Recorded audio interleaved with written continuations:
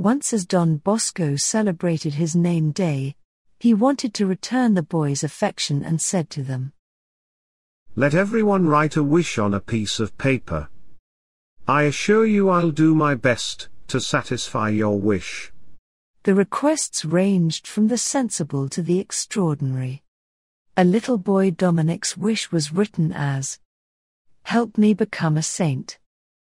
Don Bosco took it seriously. He called Dominic and said, "Here's the formula for holiness. First, cheerfulness.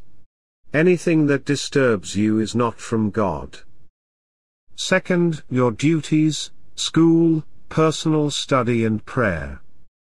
Do it not for personal ambition but for love of God. Third, think of the others. Always help your friends even if it costs you.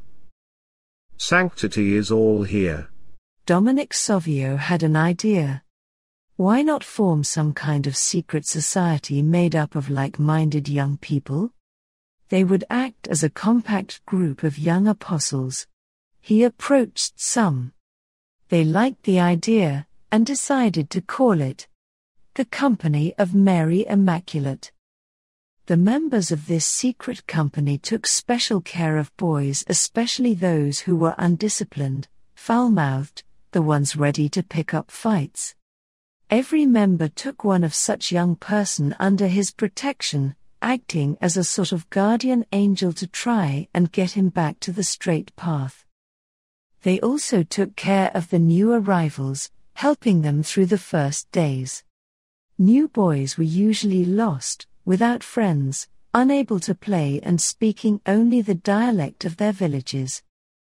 Dominic Savio had made holiness the goal of his life, and Don Bosco showed him a simple way to achieve this. Is holiness one of the goals in my life?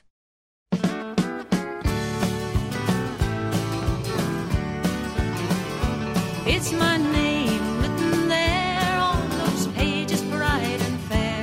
Is my name written in the book of life?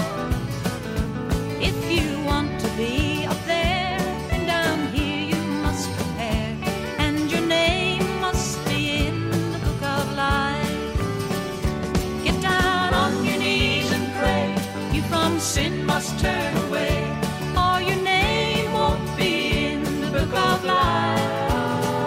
But if you turn to Jesus now, at his feet just humbly bow, then your name will be in the book of life.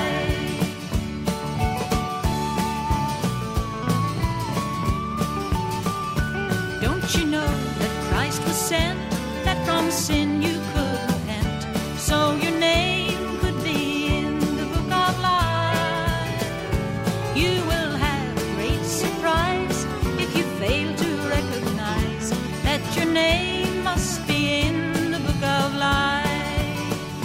Get down on your knees and pray, you from sin must turn away, or your name won't be in the book of life. But if you turn to Jesus now, at his feet just humbly bow, then your name will be in the book of life.